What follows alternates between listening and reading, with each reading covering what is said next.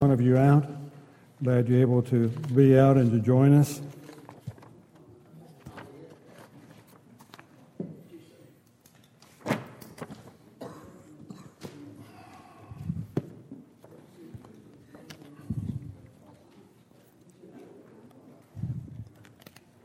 We're working on the worksheet that says harmony. Behold how good and how pleasant it is. So if anybody needs a copy of that, you've got one. You even brought it with you.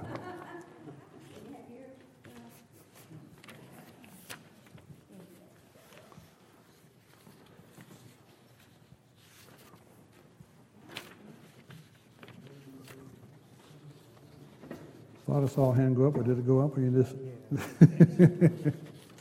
Anyone else need a copy? Super. Oh. Daryl needs more than I can give him. I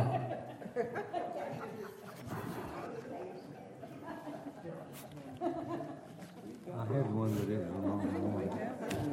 Is that new? Well, this last week,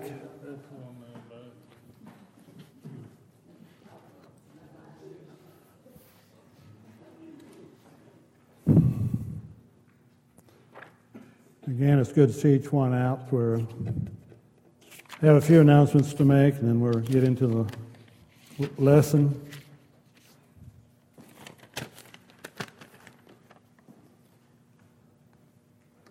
B.W. Tubbs, cousin of Corrine Key, had passed away from lung cancer and heart failure. His burial was at the Little Bethel Cemetery in Duncanville, so I need to keep Corrine and the family in our prayers and the loss of our cousin. Angela Colette is beginning radiation treatments soon, so keep her in your prayers. John Crawford is recovering from back surgery. And Mary Crawford has pulled some muscles in her abdomen and her stomach, so I need to keep her in your prayers. Well, I guess I have to read what's here. It says, David McElwain is recovering from a procedure to repair a slight tear in the retina in his right eye. It's already taken place. And if you see me swinging, there's a floater in the right eye, and it's a biggie. It covers almost the whole eye, and it's like a spider web. I said I got it yesterday, Halloween. And it just kind of floats around, and it changes shapes and forms and all that good stuff. Most of the time it doesn't bother me, but every time I'm trying to read, that's when it kind of dives down there and wants to get in the way. But the procedure went fine. I'm doing okay. Went in Monday to have it done. The eye doctor said, "Great, this started Sunday," and he asked about my getting in so soon. I said I've done it twice with her, my wife, Pat, 2 retina tears. I said I knew some of the signs. So when I saw it taking place, I said it's time to get in. So took care of that. David Moore, the son of Bobby and Charlotte Moore, is home for a few weeks before his next round of treatments. Francis Springer is recovering from cancer surgery and doing well. Kelly Vinson is in her 2nd week of daily radiation treatments. And of course, there's many others that we have that are need to be on our prayer list. You refer to the bulletin and remember them in your prayers. The regularly scheduled events that are coming up is tomorrow at 8 o'clock at Broad Street for mission printing. And then to remind you that this Sunday, immediately following the morning worship service, we will be meeting at Broad Street for our anniversary fellowship meal. And each family is asked to bring 2 dishes to share. And of course, all of our visitors will be welcome to participate with us as well. But do remember that this coming Sunday after the morning worship, to meet over at Broad Street for our fellowship meal and anniversary fellowship at that particular time. Again, it's good to see each one out. I'm glad that you're able to join us. I'm going to ask Ted Ford, if he would, to direct our minds in a word of prayer. Thank you, Father, so much for gathering us together to do your word again. Help us to develop and keep a firm response to it, and hearing it and believing it and sharing it with others. We pray for the elders and teachers especially that they impart the word of God and your word and we pray for the forgiveness of our sins, and especially for those that were mentioned, the sick, the hurt, the wounded, the bereaved, and always the military too. Forgive our sins, we pray, and be with us in this study. May we gain much from it to your glory. In Jesus' name, amen. Amen.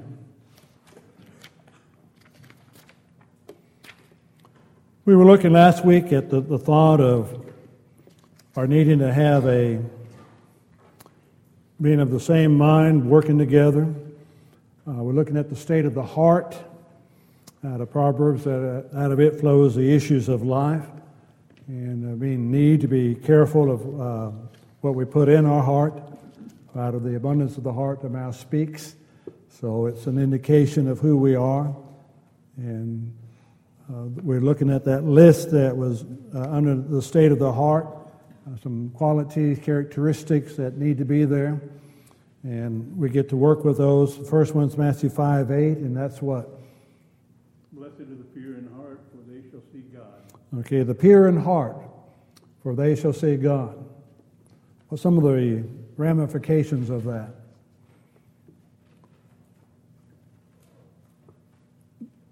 The pure in heart is going to see God. What goes along with that? Well, okay, who doesn't want to see God was the comment. Well, a lot of people obviously. Well, that's the other part of it. A lot of people want to see God. But one of the characteristics involved in seeing God is having the pure heart. What does it mean to have the pure heart?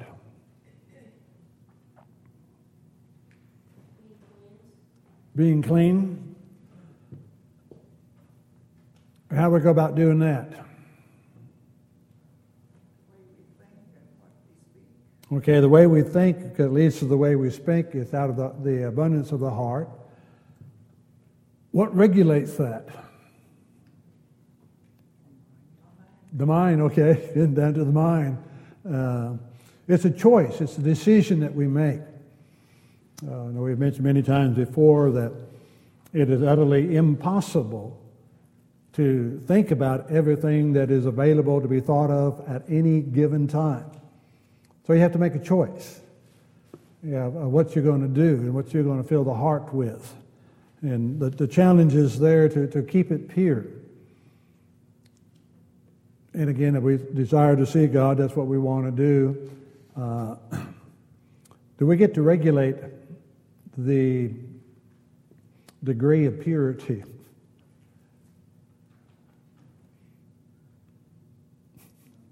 Okay. Got the puzzled looks and the no. God is the one that sets that. It's going to be through His Word. What's our task? Our task is to do His will and follow His word. Do His will, follow His Word. What else?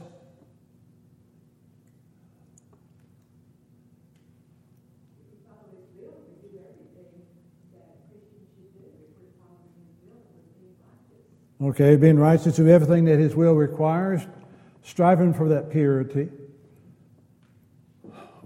What happens when it's not there? To repent, okay. And then what? Change. That's involved as well. One-time effort. Okay, daily effort.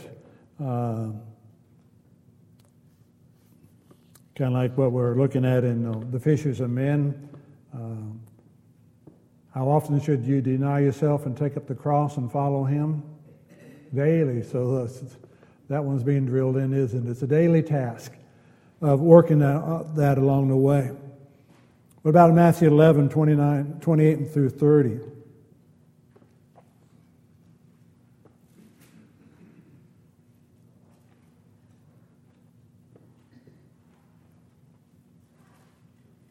come to me, all of you who labor and are heavy laden, and I will give you rest. Take my yoke upon you and learn from me, for I am gentle and lowly in heart, and you will find rest for your souls. Okay. My yoke is easy and my burden is light. Okay. Gentle and lowly. What are some of the other translations? What do you have there? Meek and lowly. Humility would enter into it as well. The heart that is meek, or the heart is gentle. What's involved in it being gentle or meek? Submission. Being the best for others, putting yourself second or third or fourth. Okay. How sometimes do we identify with the term meek, a person being meek? Meek is power under control. Okay. So one I was going, not weak, but a power under control. I think that was a key definition that picked up down through the years, whatever it was. The thought of a big stallion, and how gentle they can be, and sometimes not so, but the power under control. And who's the meekest man on earth? Christ. Jesus was. I'm saying that because do you see the power under control? You look at some of the things that he encountered constantly throughout his life, and that willingness to exercise the power or to keep it under control. You see it demonstrated, if you will, in his temptation with Satan in the wilderness. That the human desire, but learning to control that and to submit to the Father. You see it in the Garden of Gethsemane. The power that under control. Nevertheless, Father, not my will, but your will be done.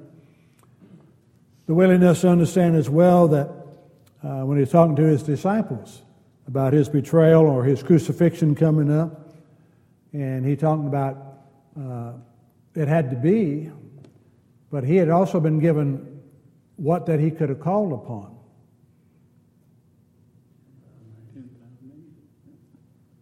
10,000 legions of angels. He could call those legions of angels. Again, you just look at what one angel could do, let alone the 72,000. But he didn't need those either. The power and the control. Easy? Why not? Well, for us, we're human. Okay. Human beings don't exercise power under control? Seldom. The ones that have power don't exercise control. Looking at this because, again, we're looking at this quality that God is looking for in his servants. And it's a challenge because, again, these qualities, as we're looking at them, are those that really come from God. There are qualities that God gives that we gain through his word. And then it's learning to exercise those along the way. We're entering into a interesting time in our society, if you will. One is down through the years, we've seen a tremendous increase in road rage. With the resulting of loss of life as a result of that. But it's interesting, I said, and the concept is what technology is coming up that will help kind of deal with that somewhat. Automatic cars is kind of what it is, It's driving around, for those who have the newer cars, you can set your cruise control at whatever speed you set it for. And if you're approaching another car in front of you too quickly, what happens? It automatically backs it back down. let you know when there's somebody close to you. I mean, a whole host of things along the way. If you step out there in front, and I'm not one who wants to try that. I see them advertise it, but I'm not one who wants to step out in front of a vehicle, see if it will stop in time. But I'm saying a host of things, and again, you think about why is a lot of that being taken care of or being designed that way? Because of the loose nut behind the wheel.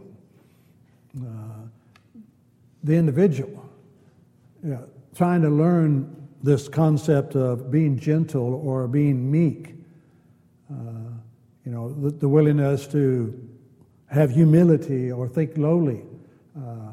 It's one of those things that we wanted in our lives. It's sometimes hard for us to exercise that. Is that because we all have that concept, this is my right. You're invading my space. And I want to let you know that you invaded my space. And You always trust it, too. pardon? Can you always trust it? Well, that's the other. Okay, can you trust us to always work? But that's automatic. Yeah, I know on that part. I know what you're talking about. Can you going to trust it? Because they've already got all kinds of problems along the line in the automation field. Yeah, there are hosts of things. But I'm saying it's just the thought, though, meekness, gentleness, learning to control. That's the key, is that learning to control. How do you learn to control it? By doing it. How are you going to do it? By thinking about it. Well, by thinking about it, you got to do more than think about it. You gotta You got to practice it. How are you going to practice it? In that situation. Oh, and what? This is something that has come to my mind. If meekness is power under control, do you think everybody feels like they have power? To a degree, yes. I'm an individual, and we hear a lot of that today. I have the right to do what I want to do. And we live in this society, no matter what I say, somebody takes it in a way that was offensive to them without ever realizing thought process or a host of things involved in that. We like the thought of however we want to define power. My grandmother was my hero. She was a very meek and gentle person. I don't think she ever thought she was powerful. No, in that sense, no, but in the sense that she was willing to keep things under control, either her words or her actions, to keep them, I don't know, we all get to work with that. Some of us seem to do a lot better than others at the time. We live in a different society. I'm saying that you walk around, you drive around, whatever else, you see a lot of demonstration of individuals exercise and wanting to exercise their power or their individuality to say and to do what they want. And it's just the thought that in light of Jesus, keeping the surrendering to the will of the Father, I think that would be a good description of your grandmother. I want to do His will, and I want to live a life in such a way that be pleasing to Him. And so you respond to that. That's a guiding principle that you have. I want to please Him. And so it may not have ever crossed your mind. It does on some others that there's some things, no, I don't need to do that. I don't need to say that. It's not going to do any good. And again, I'm just making speculations since I don't know her. But I'm saying that's part of life, is learning when people say something, sometimes there is a response that we would like to give that would add fuel to the fire. And the question is, do we need to? And this need to control it. Do I need to say everything that I think ought to be said? I need to control. And that's wisdom. And that goes back to what I'm talking about, the wisdom or the meekness. How do you get that? How are you going to get the wisdom to know when to speak and when not to speak? Pardon? You pray for wisdom. Okay, how else? You're going to be given opportunities to exercise that, to learn that. You ever make the wrong choice and say, ooh, don't need to do that? It's called experience, yeah, that's what it's called. It's being guided by God's Word, but it's called experience along the way. So wanting to learn how to do that. That comes from God, praying for wisdom to make right decisions. And sometimes we get those by making the wrong decisions and saying that's not the way to go. And it's again, trying to get us to have a heart that's like God's and wanting to do His will, the surrendering to Him. Again, does He know who we are? Does He know what we're going through? Does He know what we're going to encounter?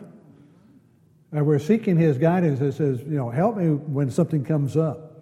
Well, it's going to come up, but help me when something comes up to respond in a proper way. Does it always happen that way? Oftentimes we let the moment get the best of us and say or do something that later on we regret. But He also knows exactly how we're going to handle it. Well, He's going to, but that doesn't relieve us of the responsibility of what we do or what we say. So there's a challenge in there. Works a little bit out of Acts 2:37 as well. And also somebody flip over to Acts 7 and verse 54.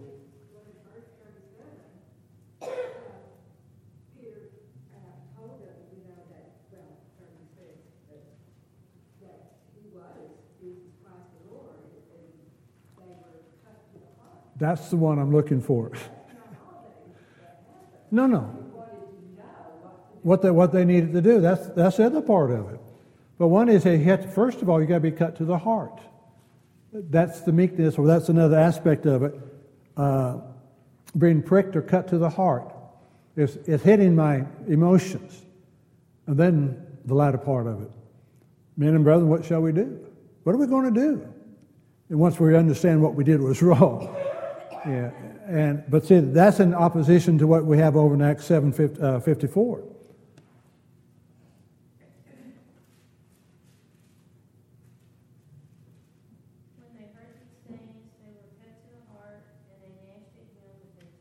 Okay, they were pricked in the heart as well, but then they gnashed their teeth on Stephen. They didn't do the latter part of Acts 2:37. Men and brethren, what shall we do? They let whatever happened get to them. And when he had convinced them, as you read that account in Acts 7, Stephen did not pull any punches in what he had to say, or how he describes them at the end. You're a stiff neck and a rebellious people. You're just like your forefathers before you. It's being let in the heart, or having the heart tender enough towards God, the mind, that it can be pricked. And that comes from filling your mind with what?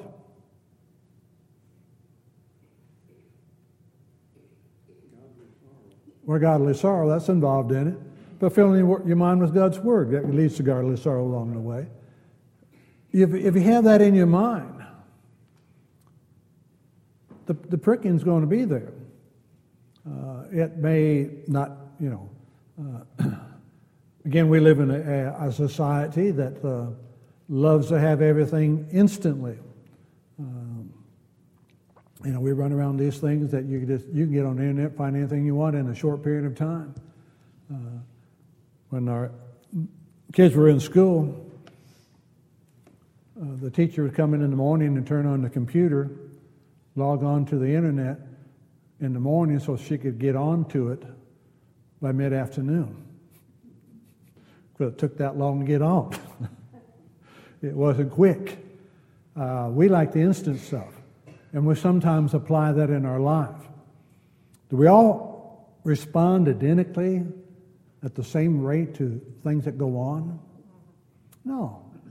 It happens differently, but we all want what? Pardon? We want instant gratification, or we want instant response, or reaction back, whatever is involved. And it's hard. The instant part of and one of them be out later on, is that patience, learning to be patient, and that's hard for us to do. We have time frames that we work with, and we need to again see what's involved in having this heart that can be pricked by God's word, and that's what Peter was doing on the day of Pentecost. The things he had to say as they got down there, a lot of it they would have agreed with. Here's what the prophet said, and so on and so forth, and bringing it on down. Here's what David did, and bringing it on down. But when it got down to the point that you, by the hands of godless men, have crucified the Son of God. And then their response.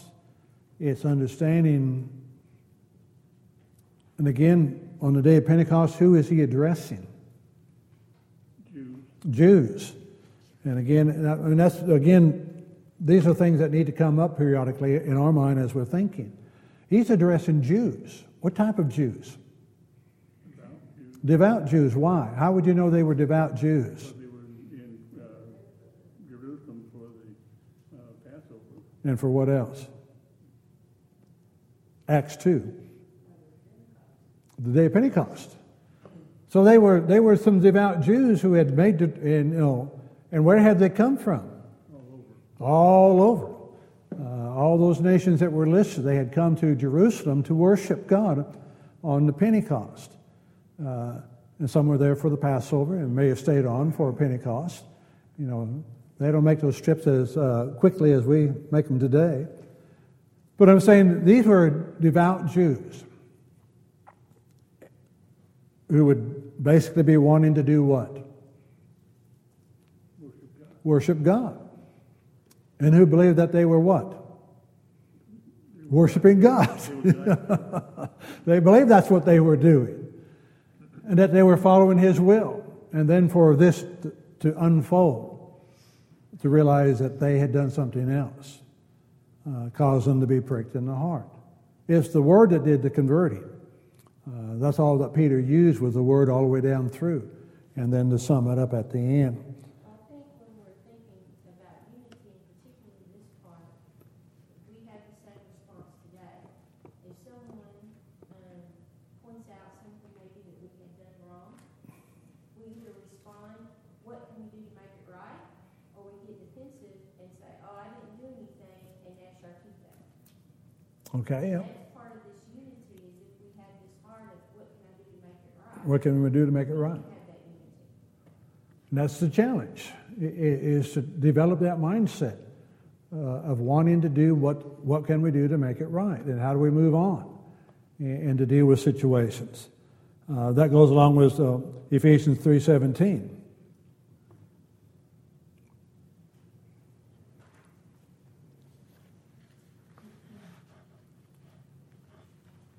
That Christ may dwell in your heart through faith, that you, being rooted and grounded in love. That Christ may dwell in the heart, be Christ-like. Again, we've given the Gospels that show us the mind of Christ. And again, it's always hard to, as you read through and read the different situations that he encountered, of how he would deal with those and how he would handle those. And again, for us, we come up short. And ours is to continue to want to grow and to realize that, for having what he's describing here, the state of the heart is a lifelong process of growing and developing. And then realizing we still stumble, we still fall. And that we have to get up and we have to work at it again and continue on doing His will. And if Christ is dwelling in our heart, what room is there for anything else? Pardon? If Christ is dwelling in our heart, what room is there Oh, for anything else? okay, if Christ is dwelling in our heart, what room do we have for anything else? Ought to be none. But it's keep reminding ourselves that's what we need. That's the mindset. Have this mind in you that was in Christ Jesus. Again, it comes down to that thought there in Philippians 2, 5 through 11, of that mindset that he did have, and what he's asking of us. Not thinking equality with God to be a thing to be grasped, but was willing to empty himself. And that's the challenge that we've talked about, emptying ourselves, wanting to have that mind of, as his mind was. What was his mind as he came to this earth? Twofold. Do the Father's will, and to seek and to save the lost. That was his twofold attitude in coming here. Doing the will of the Father, even as it meant going to the cross. And then seeking and saving the lost, even though that meant going to the cross. And again, the constant reminder to us is that the cross was a means of what? Death, crucifixion. Putting one to death. So I've talked earlier, out of Luke, take up the cross daily and follow him. Deny himself daily, taking up that cross. Again, the challenge there for us. Because every day we wake up, we look in the mirror, and who do we see? That old person. Same old person there. We see us. And it's hard for us to let that mirror look back farther inside and to see what's on the inside. And that's where our challenge is that's why, again, Luke, on that daily basis. Denying self. Crucifixion. And it's hard. Because we have our likes, our preferences, and desires of what we think is right, and sometimes standing on that and forgetting some of these things we're looking at here. Of being meek and lowly and pure and wanting that which was best. Also, then Ephesians 4:32. And be kind to one another, tender-hearted, forgiving each other, even as God in Christ forgave you. Being kind to one another, tender-hearted. Again, a quality that is easy for us to achieve. When we get to work at, being kind to one another. And how are we to forgive? As God forgave. As God through Christ had forgiven. And how did he forgive? Totally. Totally. He totally forgave. So that challenge again of wanting that tenderness, a heart that is tender.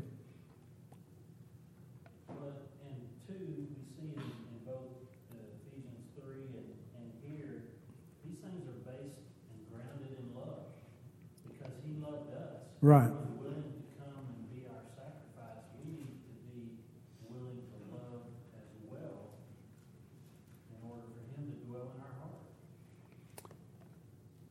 Love has a very solid foundation in that Christian life. Again, that goes back to that mind that he had, that Christ had. The willingness, because of love, to come. The understanding that there is salvation where?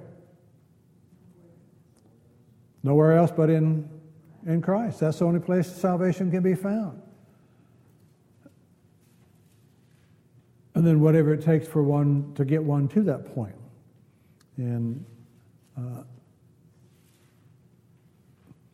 again, the thought that all of this takes a constant awareness, our thinking, about who He is, what He's done, and His characteristics, and then examining our lives, striving to make the changes that need to be made along the way as well. Being tenderhearted is not always easy to do. We get defensive, or we can get hard-hearted, and it's hard to maintain or to keep that tenderheartedness in our lives. Again, the goal or the challenge is because that's what Christ did. As God has forgiven you through Christ, and again, how has He forgiven? Totally, we've talked about. Completely. And once He forgives, He remembers no more. Get to work with forget and remember no more. But He doesn't remember that any longer. It's not brought up again. And that's the challenge for us, is that we're not careful, we can keep the tally sheet. And we need to be willing to have this type of heart that is willing to move on and to do God's will. Hebrews 10:22. Let us draw near with a true heart and full assurance of faith, having our hearts sprinkled from an evil conscience and our bodies washed with water. Okay. Have a true heart, an honest heart, based on what?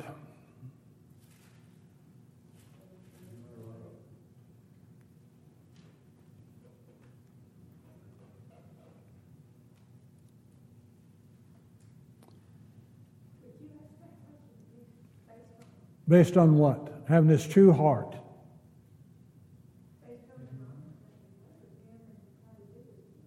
The knowledge we have of Him, the realization of what He's done for us, how we got to where we are, been washed in the pure waters, understanding all that's involved in that. So that's involved in our desire to have this true heart, to remove the falsehoods out of it. And again, that's a daily process of our working and striving to do His will, so that we can be the people He wants us to be. Who all gets to work with this?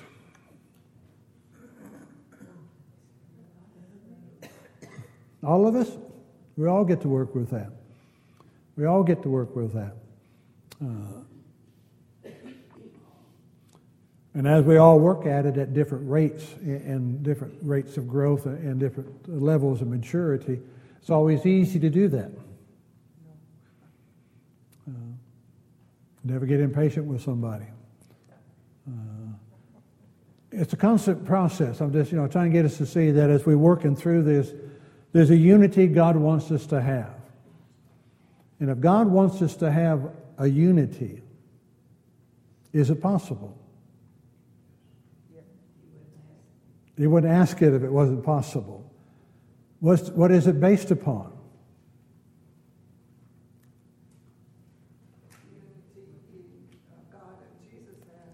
The unity that God and Jesus have. Be one as they are one. It's, again, yes, it's with God. And reminding ourselves of that type of unity.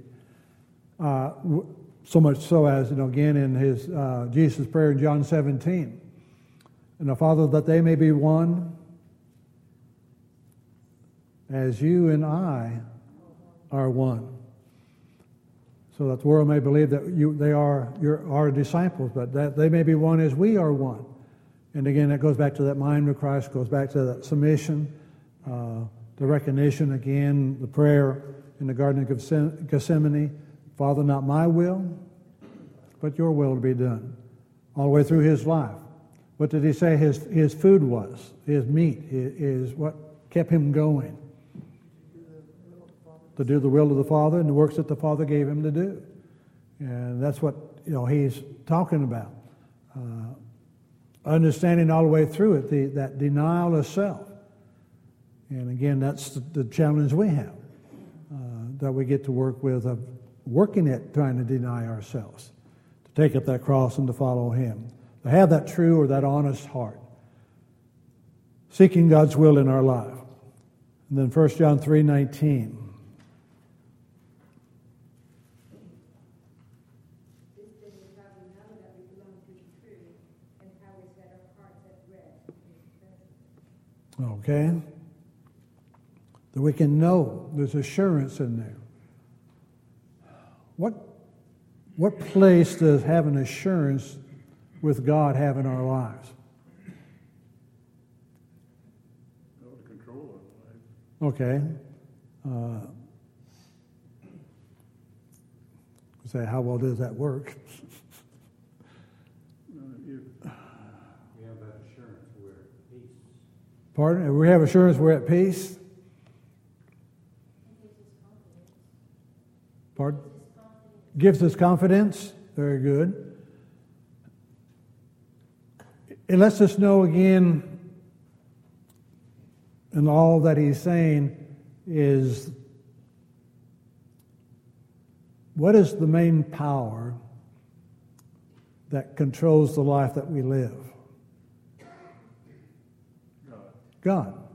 Not self. It's God. It's reminding ourselves God controls the life.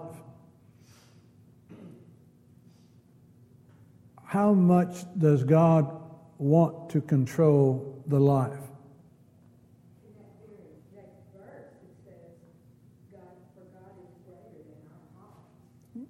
It's greater than our hearts. He wants us to be with Him eternally. How is that achieved? By our doing His will, by our surrendering to His will.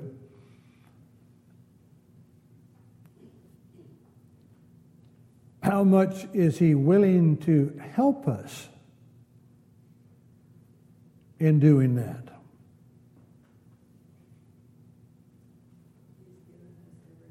He's given us everything that pertains to life and to godliness. He desires us so much to be in heaven that He's provided the means of salvation. And then beyond that, everything that pertains to life and to godliness He's provided. He's given us His Word to guide us. He's given us a family to encourage us. He wants us there. There's an assurance in that, in knowing that, again, we come up short. I think you've recognized that, have you not? In your life? You come up short. But the assurance is that He has not abandoned you, or has not abandoned us. And we need that. Gives us that incentive, if you will, to get up and to go again. And again, to know that as we look through all of this and the challenge involved is again because, again, of all the different personalities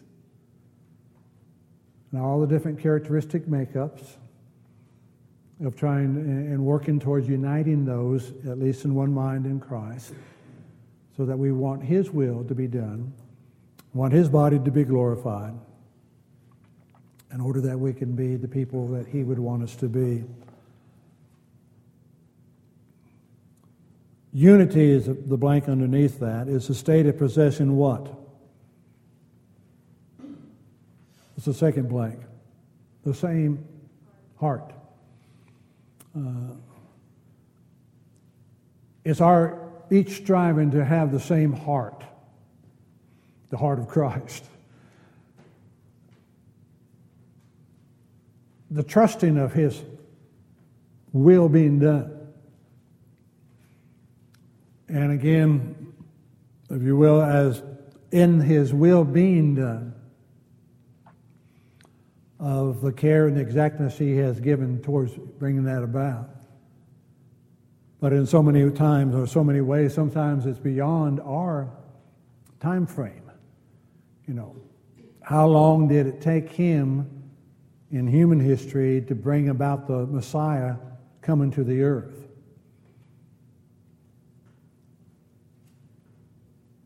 Approximately from the Garden of Eden till the first century.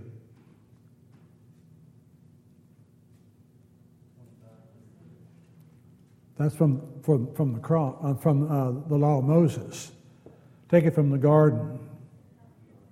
Pardon? About 4,000 years. I mean, that's, we don't have the dating machine to tell us exactly, but about 4,000 years. And that goes with Galatians 5:4. In the fullness of time, God sent forth His Son to be born of a woman, to be born under the law. In the fullness of time, God's timing. He has that plan that we do not see. And it's working with it. All the prophecies that were given, to see all of those, the kingdoms that He has described and so forth.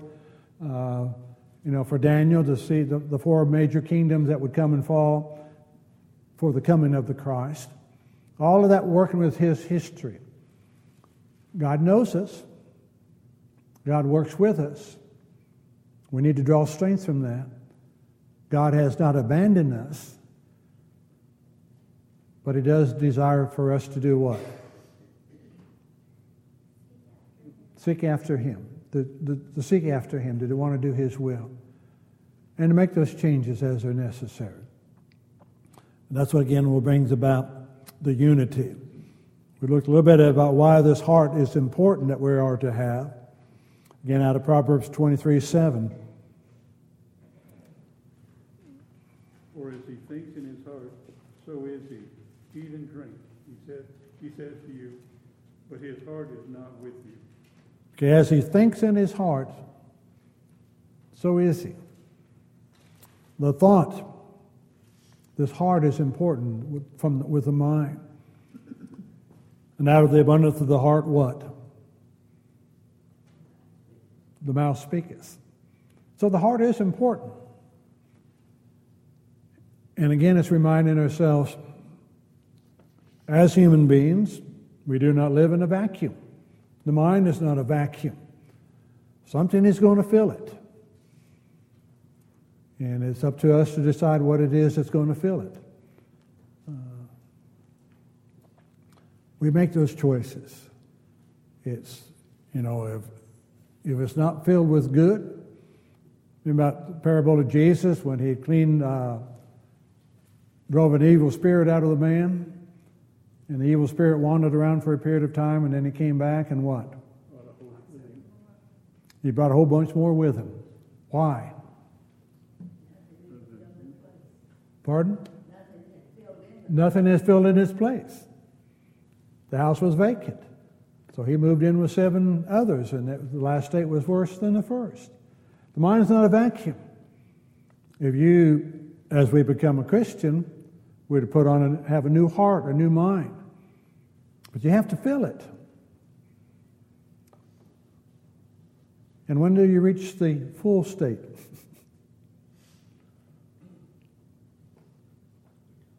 You don't. You just keep adding to it. You have to keep staying with it. Again, we're going to be thinking about something. The more we put in that is good, that's what we're going to be thinking about. That's what we're going to be dwelling on. And of how we respond. If we're wanting to have this mind of Christ. So you respond in a positive way when negative things happen. And keep the heart right with God. So the challenge is there. To be of the same mind and the same judgment out of Romans 12:16. To have this mindset of Christ. And the willingness to seek His will out in the life that we live. We mentioned the speech, out of the abundance of the heart, the mouth speaks, out of Matthew 12:34. That's why it's important, because that's what we speak.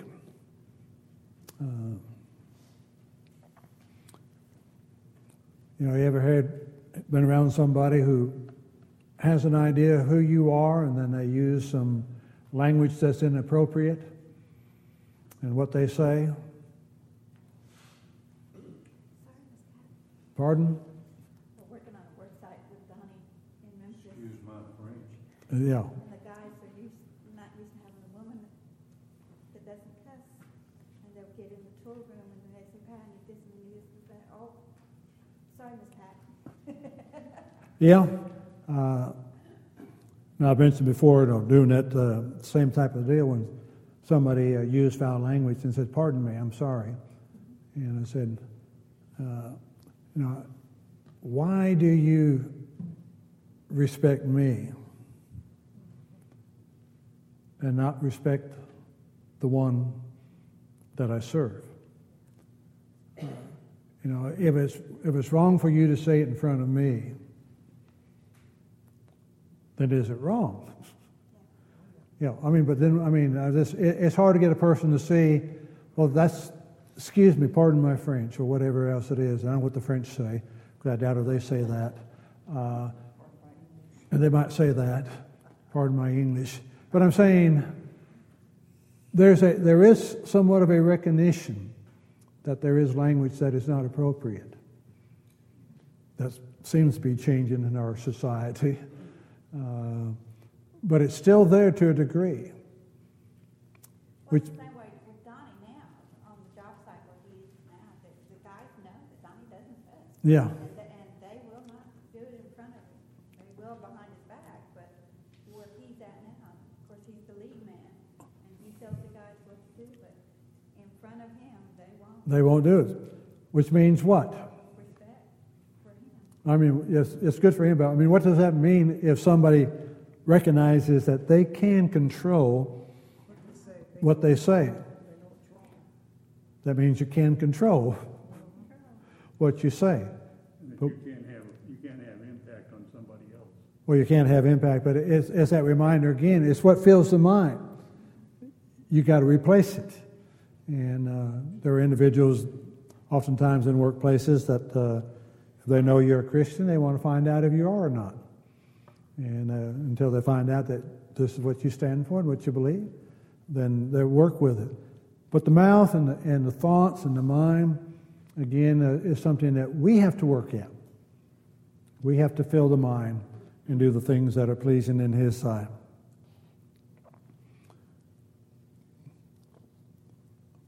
Philippians 2. There was another one after Philippians 2:2. I thought I put the second verse in there, but I didn't. Put half of it in there.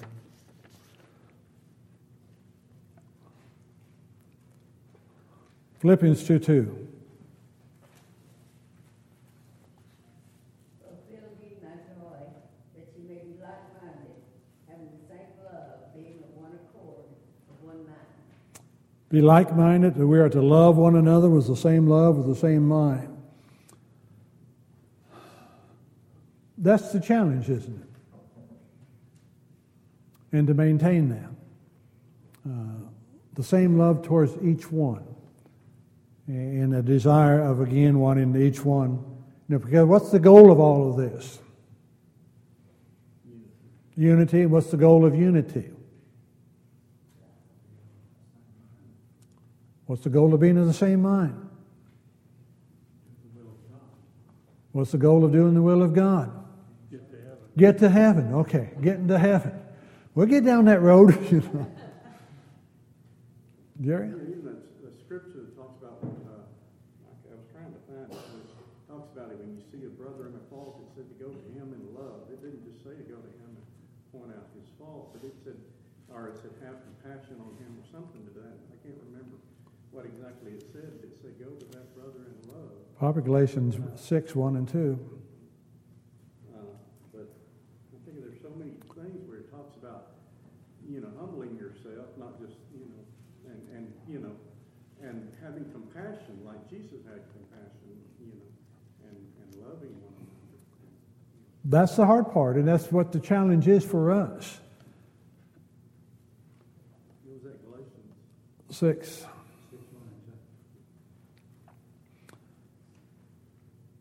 Brethren, if a man be overtaken in a fault, ye which are spiritual, restore such a one in the spirit of meekness, considering thyself, lest thou also spirit of meekness there. And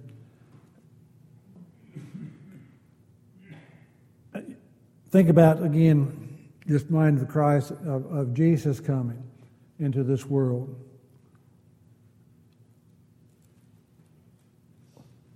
For that 3.5 year ministry, how difficult it must have been to walk among those who claim to be the Father's children, and yet did not walk according to the Father's commandments. To come in Jerusalem that last time and to say that he saw the city of Jerusalem and he wept over it. He said, how many times I would love to gather you as a hen gathers her chicks under her wings, but you were not allow that. The challenge is there for all of us. And evidently the challenge is here for the time running out.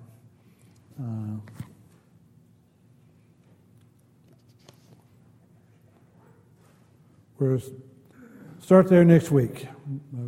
Again, appreciate your attention this evening and your comments and your participation. Ask you to bow as we go to our Father in prayer. Our loving and our gracious Father, thank you, Father, for the patience that you've shown towards us. Help us to understand the depths of that patience, but help us also to realize the need that we have of seeking your will with our whole heart, desiring to walk in the light as you are in that light. Help us to desire to do your will with a full heart, Father. Forgive us when we falter along the way. Help us to see the need to change and to repent and to do your will again. Grateful for each one here this evening. Pray that you continue to draw us close together through your word. Help us to walk in love to glorify you while we're here on this earth. Be with us as we depart and keep us close to your will, Father. For we ask it in Jesus' name. Amen.